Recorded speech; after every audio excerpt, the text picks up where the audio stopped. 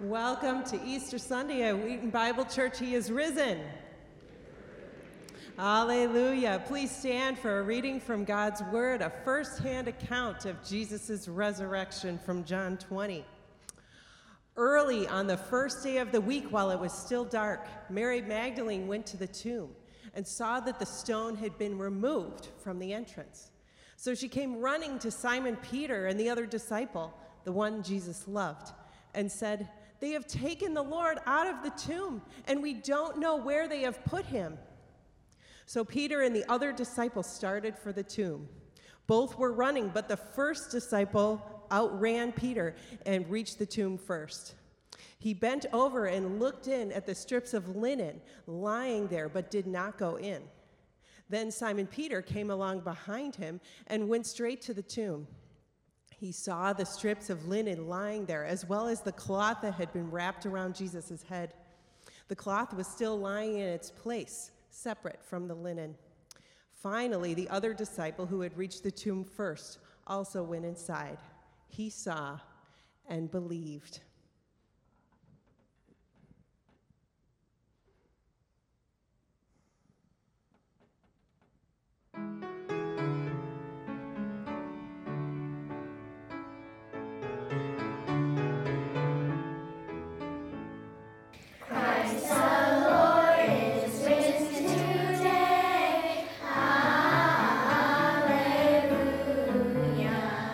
Sons of men and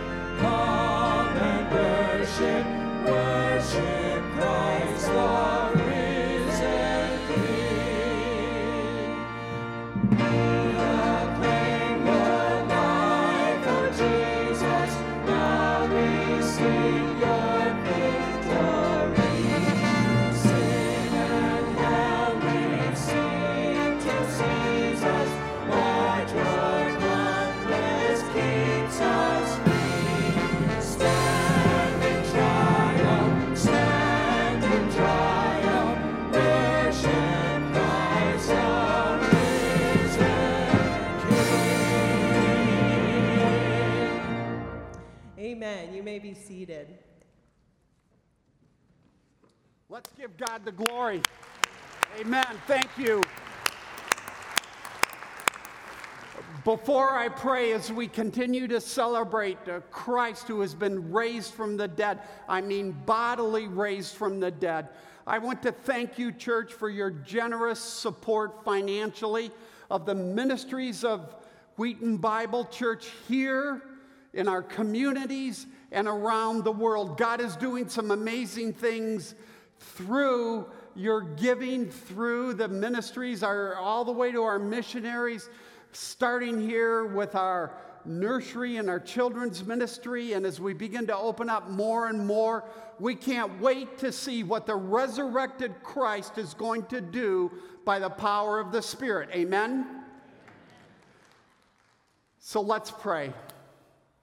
Father, we thank you for the wonder of this day, this weekend, this holy week. We marvel to think that Jesus became a man, that he went to the cross and died in our place for our sins. And we praise you and we worship you and we honor you. You are the King of Kings and you are the Lord of Lords, and you are so full of mercy, tenderness, compassion, gentleness, and patience that you have given us Jesus, who died willingly that we might have life, who became empty that we might become full, who became poor that we might become rich. How do we get our minds around that kind of love? How do we get our minds around God crucified? And then the wonder and the mystery of the resurrection. So our hearts overflow as your people with the wonder of what you have done, what you have given us in Jesus. And we praise you in his name. Amen.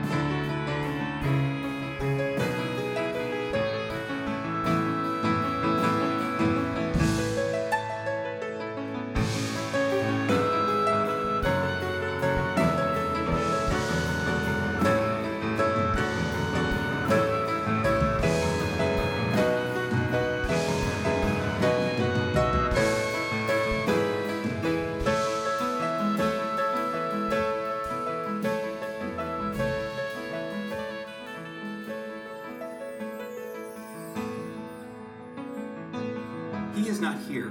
He has risen, just as he said. Come and see the place where he lay.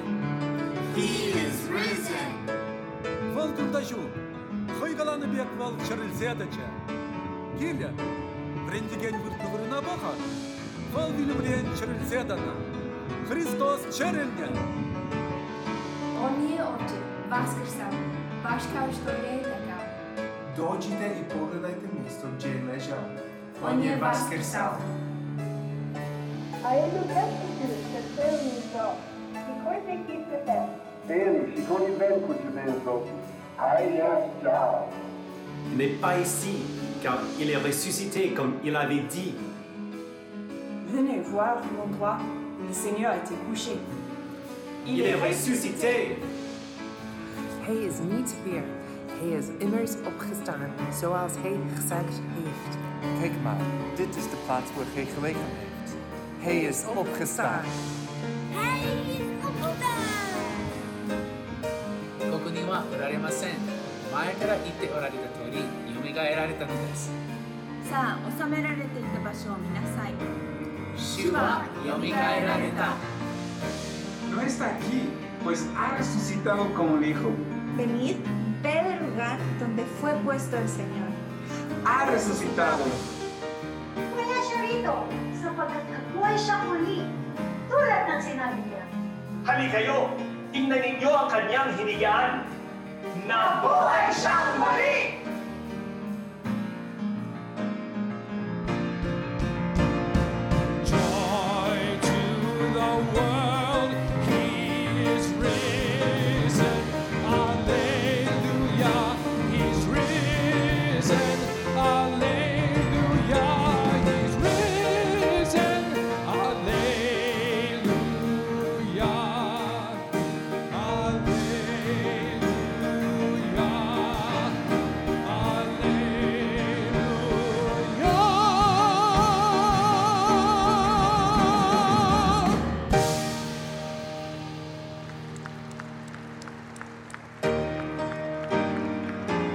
Risen, let's stand.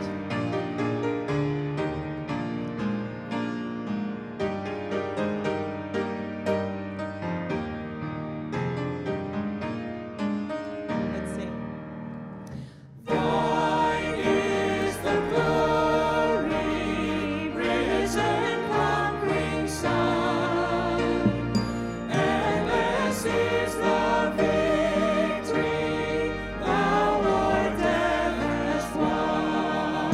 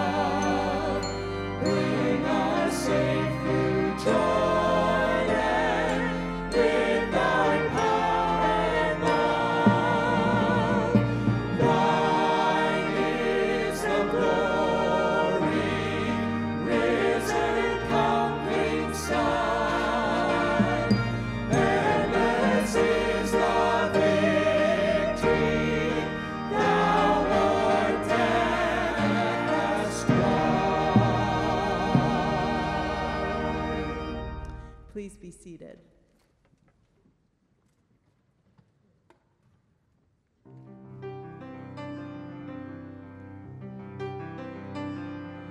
Do you feel the world is broken?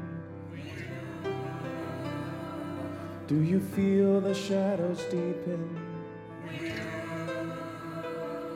But do you know that all the dark won't stop the light from getting through? Do you wish that you could see it all made new? We do.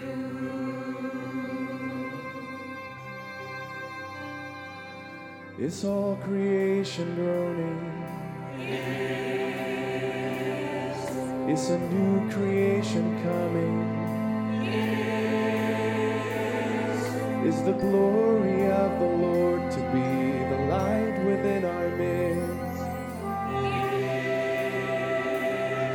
Is it good that we remind ourselves of this?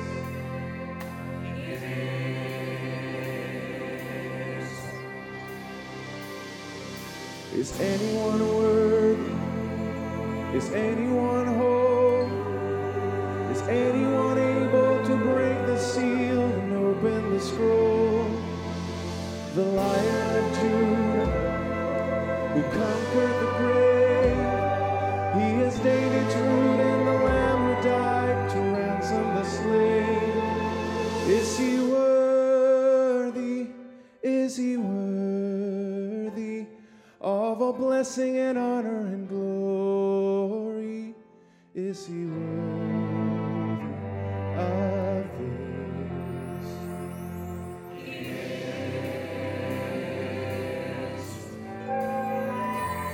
Does the Father truly love us? Does the Spirit move among us?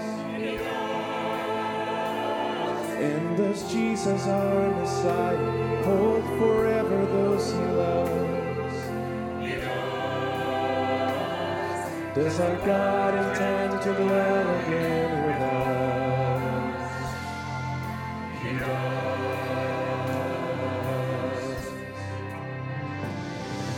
Is anyone worthy? Is anyone whole? Is anyone able to break the seal and open the scroll? The Lion of Judah, who conquered the grave, he is David's root and the Lamb who died to ransom the slave. From every people and tribe, every nation and tongue, he has made us a kingdom and priests to God, to reign with the Son. Is he worthy? Is he worthy of all blessing and honor and glory? Is he worthy? Is he worthy? Is he worthy of this?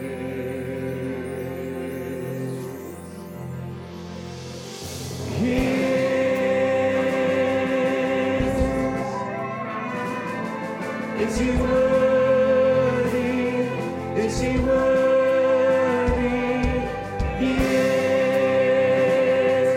is he worthy?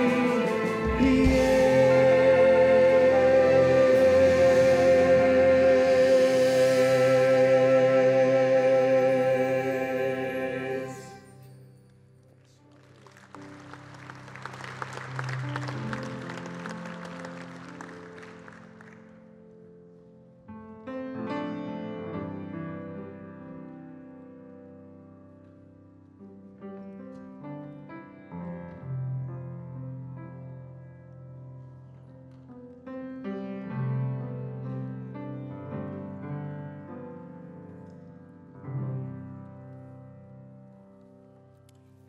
I love that song.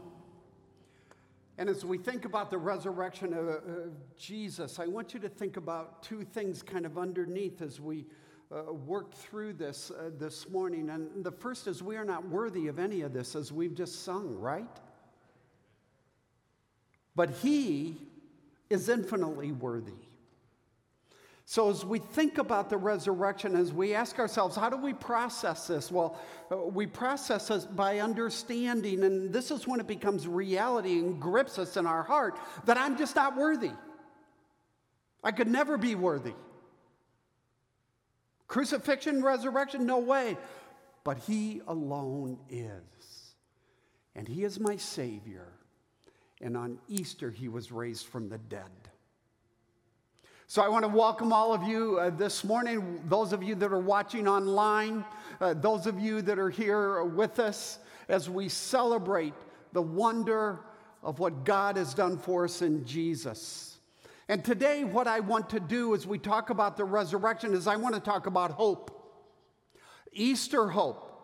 I don't want to just talk about it. I want to offer it to you. What God offers you in the bodily resurrection of Jesus from the dead. You see, according to Christianity, hope is not found in politics. Lower taxes, higher taxes, or possessions, or performance, or popularity. According to Christianity, hope is not a principle, it's a person, Jesus Christ.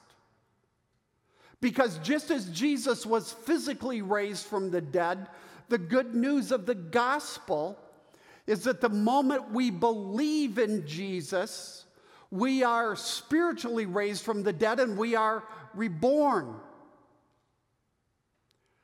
Because the resurrection brings the past power of God who created the heavens and the earth, and the future power of God that will restore and redeem the heavens and the earth into our lives right now. So the resurrection for the believer in Jesus Christ means that Jesus is inside me, Jesus is beside me, Jesus is for me. So that no matter the hell going on around us, we have heaven inside us. And I want that for you today. I want you to know that at the core of your being. So this morning I want to answer 4 questions rather briefly about the resurrection relative to hope. So the first question is, what is hope according to the Bible? The second question is, what has happened to hope today in our culture? And the third is, more specifically, what is resurrection hope? And then the final question is, what is the significance of all of this? So to do that, let's begin with what the Bible has to say about hope. What is hope? Hope is a confident expectation in God. It's not, I hope so. It's, I know so. It's the difference between saying, I hope it stays warm, and I know the sun is warm. It's a confident expectation.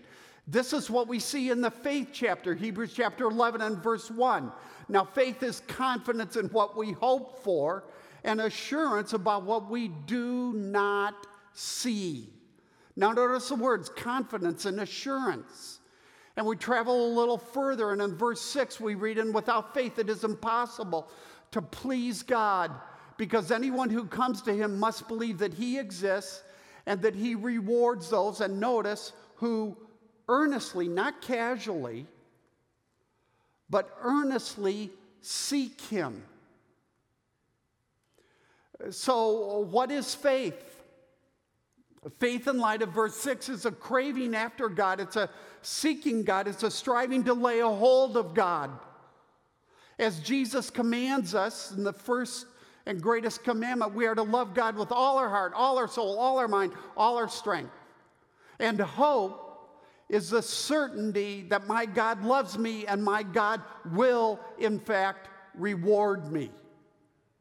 Now, one of the ways, and I'm going to digress for just a moment, one of the ways we cultivate hope in our lives is by what is called biblical self-talk. And by that, what I mean is instead of you being dominated or always listening to your feelings, you talk back to your feelings lest they run your life, and you talk back to them by using the Word of God, by using these wonderful concepts around the gospel, the crucifixion and resurrection. But let me look at this in an Old Testament passage. Now notice this, why my soul are you downcast? Now notice here's a person talking to his emotions. Why are you so disturbed within me? Here's the word, put your hope in God, for I will yet praise him, my Savior and my God. So instead of you being driven by your feelings, you say, wait a minute, this anger, this anxiety, this despair, this frustration, this disappointment that is overwhelming me, hold on. Put your hope in God. Praise him because he is your Savior that has been raised from the dead. Now let me get at this way.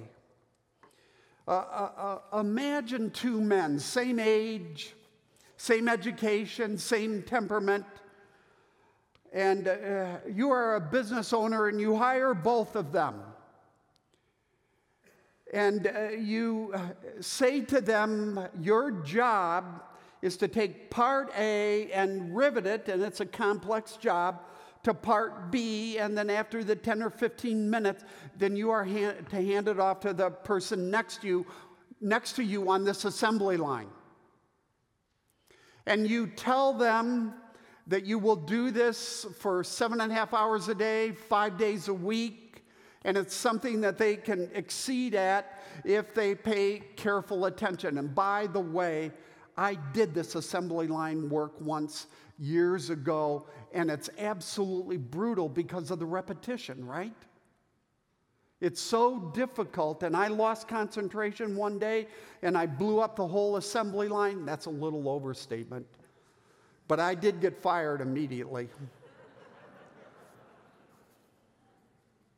You give these guys the same breaks, they work in the same environment, but to the one you say, your salary is going to be $42,000 a year. But to the other, you say your salary is going to be $2 million a year. Now a month goes by, and the first guy is overheard saying that this job is killing him because it's so boring, that he just hates his job. But the other guy, who is receiving $2 million a year, can't stop telling everybody how much he loves his job, how happy he is. Now, what's the difference? You have two guys doing exactly the same thing in exactly the same environment, and one hates it and the other loves it. The difference is their expectation about the future. Now, the point isn't that money is the answer to all things, because we know it's not, right? Okay, now I want to be sure about this. We know money is not the answer to all things, right? Okay, keep telling yourself that. I have to tell myself that all the time. So we know that. So that's not the point. The point is that what you know about your future, or what you believe about your future, determines how you experience your present. And hope that Jesus is alive, he's been raised from the dead, and he's now on the other side of sight, gives you this confident expectation, so that in the midst of life's deepest waters, most difficult and dangerous moments, you can say with the psalmist, I will put my hope in him, I will praise him, because my Savior has been raised from the dead. Amen? That is fundamental to thriving in chaos, in difficulty, in stress. And it's the resurrection. You see, resurrection hope changes everything in life, because it gives you a new window to look through on your life. And I got to tell you this before I go on. It works. This resurrection hope, this confidence in God is what got me through the cancer and death of my first wife. It's what got Rhonda through the cancer and death of her first husband. And I want this resurrection hope for you. I want it to fill your heart in life's most difficult hours. But let me go on and let's go to the second question. What's happened to hope today in our culture? And the short answer is, generally speaking, in many quarters in our culture, hope is tanking. Because hope is increasingly misplaced. So, for example, from 1999 to 2017, the suicide rate in the United States increased by 1/3, while at the same time in China and India, it decreased. That's pre-COVID. Last year, during COVID, January to September, the number of people in the United States seeking treatment for anxiety and depression increased by 93%. It almost doubled. And the age group that was the hardest hit, has been the hardest hit, are the 11 to 17-year-olds. Do you see the irony, the tragic irony?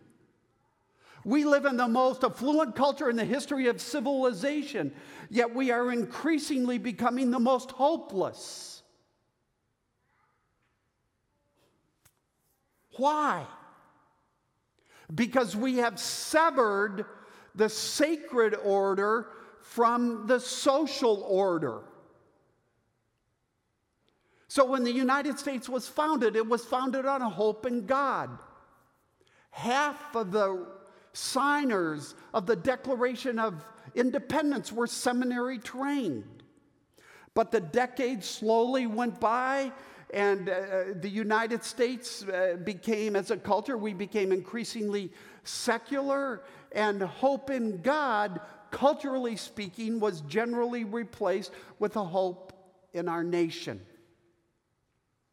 Our economic power, our military power, our science and technology. And so we come to today.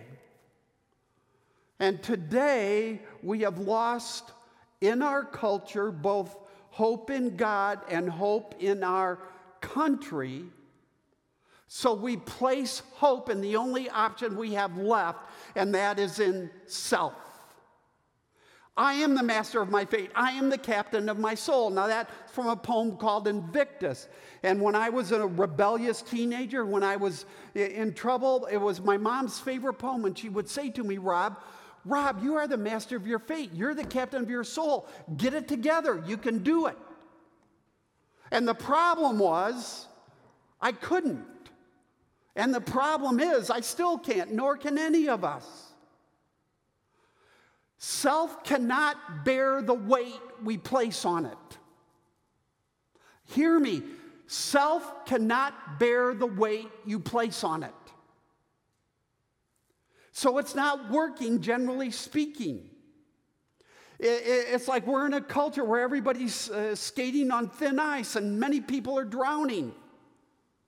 Or it's like we're running a marathon barefooted in the snow and there's blood everywhere.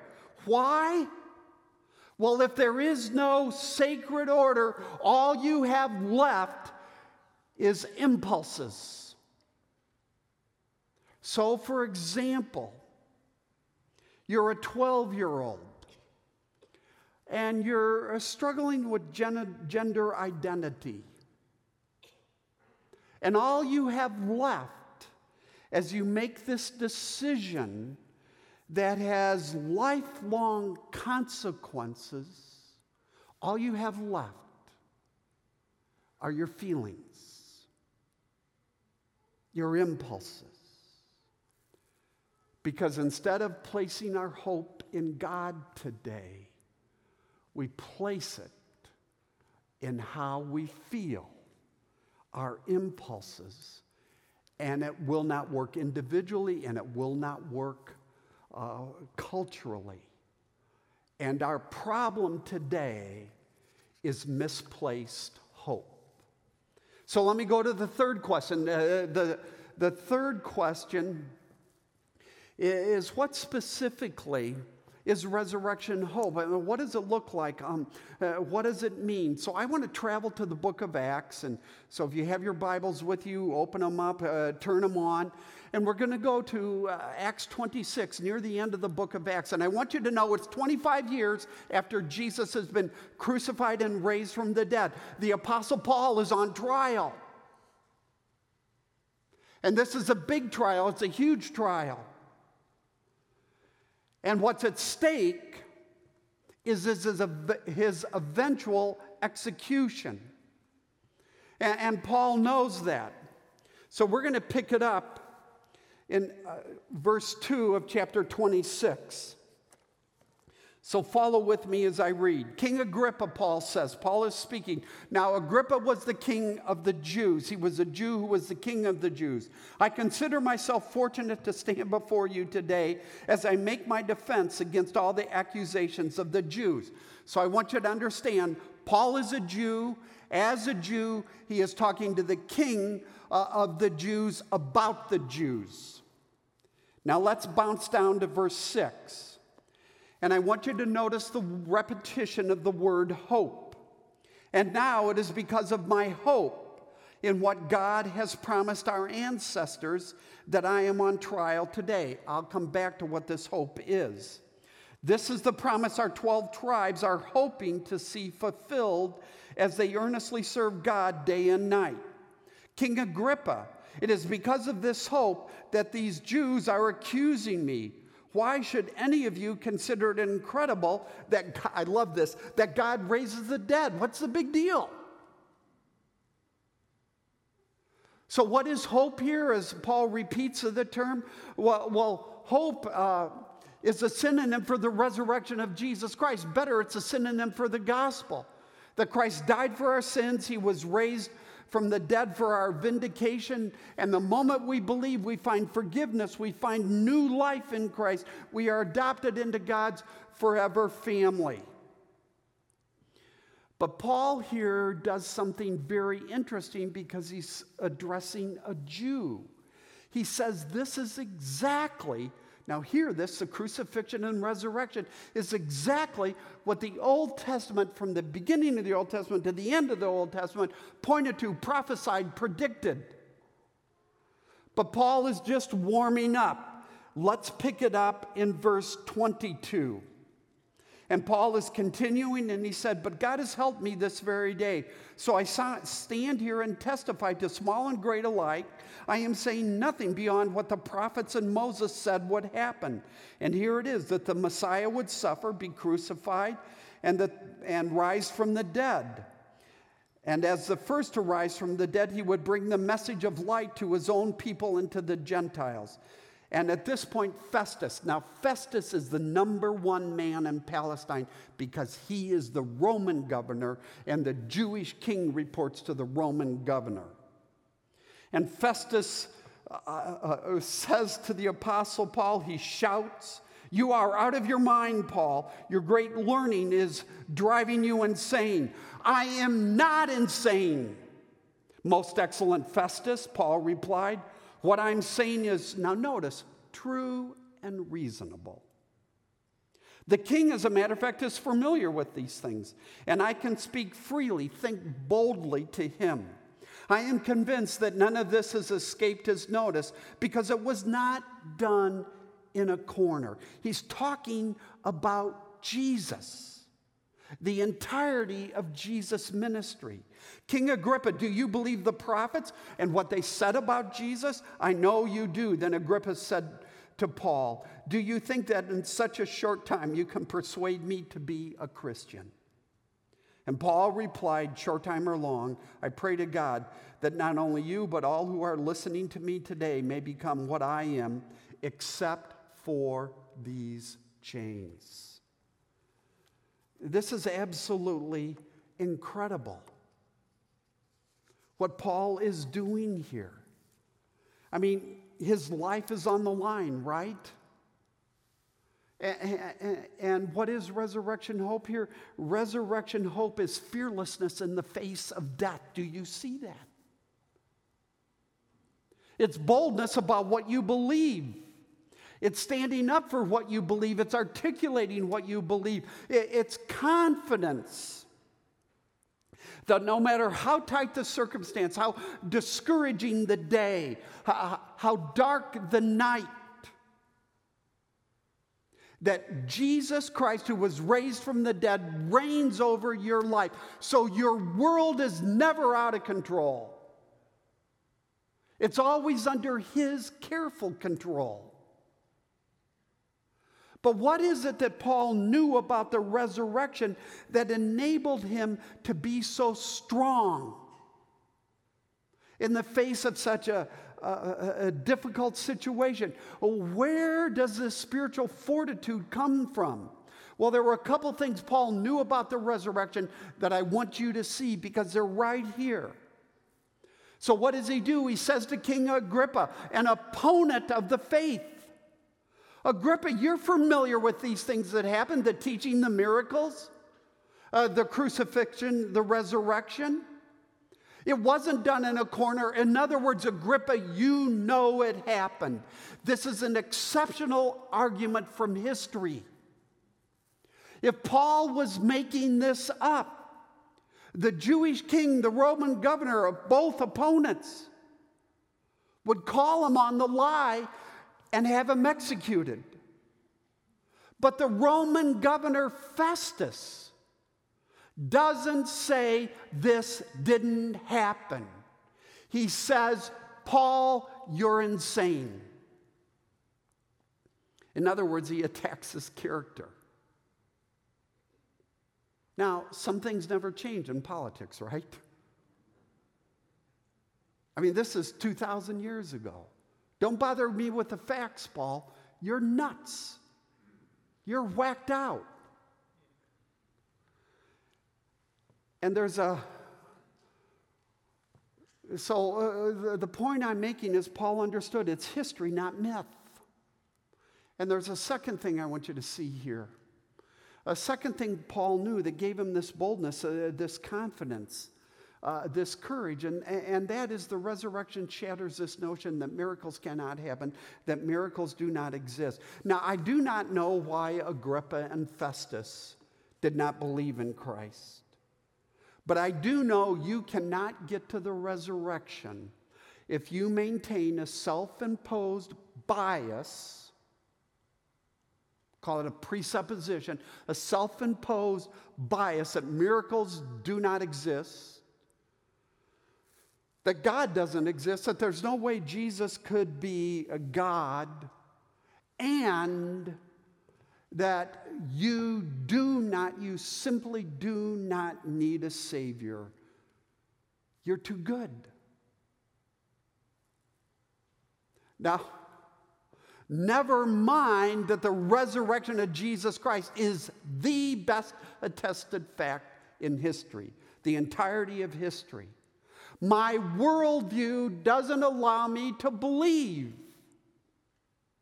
And so I want to ask you, why is your worldview more privileged than the early church, than the Apostle Paul? Now, these people may have been pre-scientific, but they weren't gullible. And we tend to put those together, pre-scientific, gullible. No, Romans and Jews had absolutely no categories for someone being raised from the dead in the middle of history. No one in the first century world thought that was possible, and we need to be careful of cultural arrogance.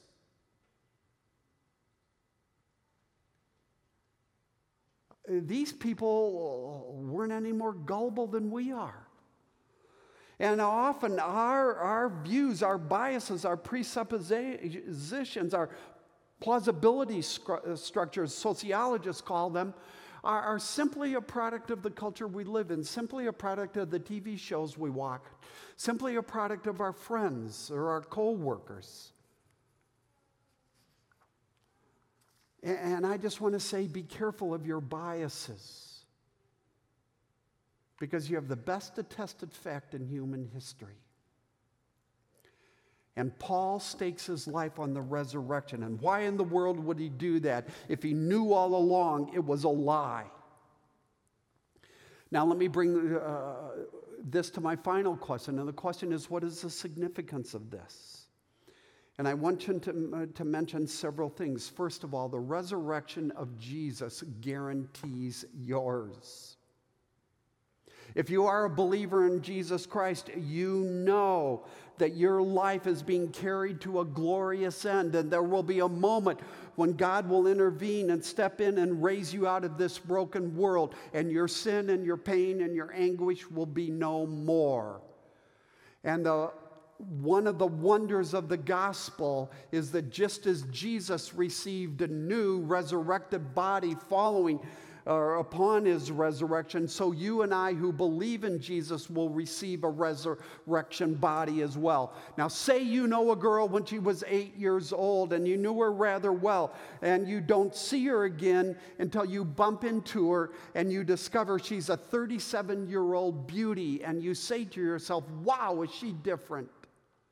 But as you look closely, you see some similarities from what you remember about her. After Jesus rose from the dead and he began to appear to the disciples and the crowds and different people, Jesus was different. On the one hand, they didn't recognize him, but on the other hand, he was the same. And then they did recognize him. And that will be you as a believer in Christ in heaven. We will be radically different. We will be perfect on the inside and perfect on the outside. We will have resurrected bodies. But I will know you, and you will know me. Because you will always be you. Now let me go on. There's a second thing that's important here. Jesus' resurrection guarantees your forgiveness. Religion says do this and do that, or don't do this, or don't do that, and then maybe you can earn your way to heaven. Maybe you can earn enough points to get there, sort of like earning points on your credit card. That's how many of us approach the afterlife. And that's religion. Secularism comes along and says, no way, because God doesn't exist. And there is no ultimate morality, no ultimate right and wrong. So do what you want to do. Because after you die, there is nothing. Now, both of those religions, and secularism is a religion, both of those religions are a form of bondage. The one is to morality. The other is to self. And Christianity comes along and says, no. Jesus is fully God and fully man, and he went to the cross in the greatest act of love and mercy and compassion and tenderness in human history to die in your place for your sins, so that the moment you believe, you might find forgiveness and that mercy, healing and hope, wholeness, privilege, and peace. And the resurrection is the proof. The resurrection, now follow me because this is very theological. The resurrection is like the receipt you get when you leave Costco. So you know that receipt that you hand to that person and show them, and what's the purpose of that receipt? The purpose of that receipt at Costco is to show that the million things you bought at Costco have been paid in full. That's the resurrection. The crucifixion is the payment. The resurrection is the receipt. It's the divine receipt written across the sky by God himself, saying in the cross, your debt has been paid in full. Now, third, and I'll finish with this, the crucifixion and the resurrection taken together offer you and me the pattern for life, the pattern for living, because together they redefine power. It's called the Great Reversal. Power comes through surrender. I mean, how does Jesus save us? Doesn't he save us through seeming weakness? Doesn't he save us by giving up privilege and power, comforts and convenience? Doesn't he save us by surrender and sacrifice and succumbing to apparent defeat? It's the crucifixion. But the resurrection overturns that. In the resurrection, Jesus triumphs over sin, triumphs over death, not in spite of the crucifixion, but precisely because of it. So what does Jesus call us to do as his disciples? Does not Jesus say, if anyone wants to come after me, let him deny himself, take up his cross, and follow me? It's the great reversal. The crucifixion and resurrection together mean the way up is down. The way to have power is to relinquish power. The way to true riches is to be radically generous with the riches God gives you. The way to experience lasting happiness is not to seek your own happiness, but the happiness of others. It's to surrender. It's to sacrifice. It's to serve. This is how Jesus saved the world. It's how Jesus changes us. It's how you and I change. The way up is down. Jesus is the hope of the world. He is intellectually credible and existentially satisfying.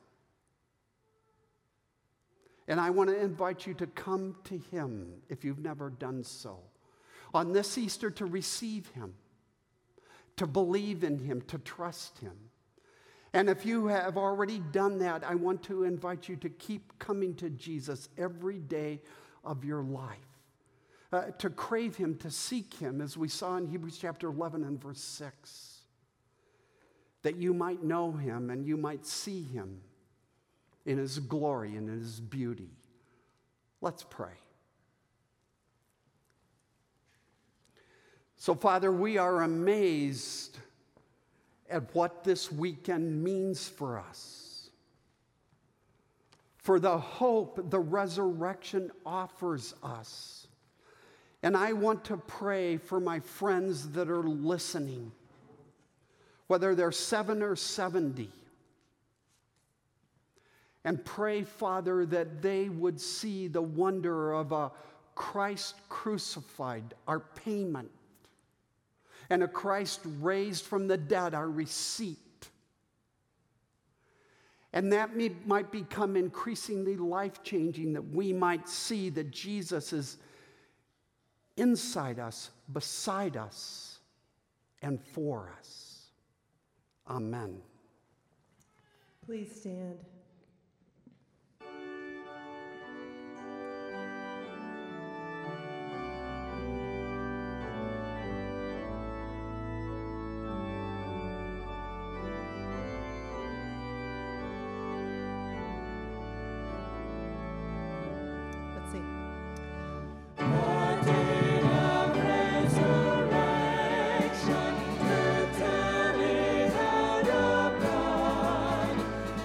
The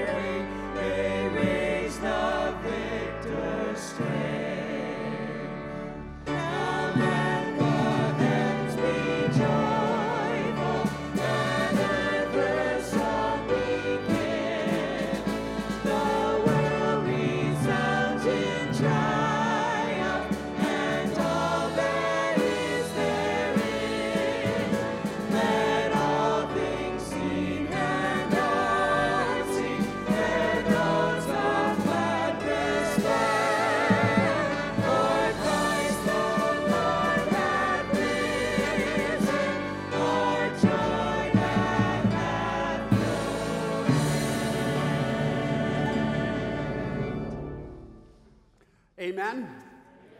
And before the benediction, just a couple of things real quickly. First, CareFest is coming up on Saturday, May 1st. Want to encourage you to go online, wheatonbible.org/CareFest, and register. You can pick different sites. Want to encourage you to bring family. Those of you parents with kids at home, man, this is a great opportunity for you to do this as a family. I want to encourage you to get together with friends. Even better, get together with your small group. And let's plug in, because CareFest is about building bridges of compassion into the communities around us. The second thing I want you to know is starting next Sunday, we're going to do a short 2-week series on multi-ethnic ministry, what it means biblically, what it looks like, what it means for us, as increasingly around the country, churches are facing this wonder and this beauty of multi-ethnicity in our midst. And then finally, I want to say to you, because we're making progress in our culture against COVID, we're going to take a couple of steps that we're going to implement next Sunday. The first is we're going to move from a 3-seat separation to a 2-seat separation, because our services are filling a week ahead of time. And so we need to allow, that'll give us about 100 more people in here. We're still at like 30% of our capacity with that. And then the second thing is that I'm pleased to announce we are going to create a section where, while we want you to wear your mask, everybody to wear masks in and out of the services, you will be able to take your mask off during worship.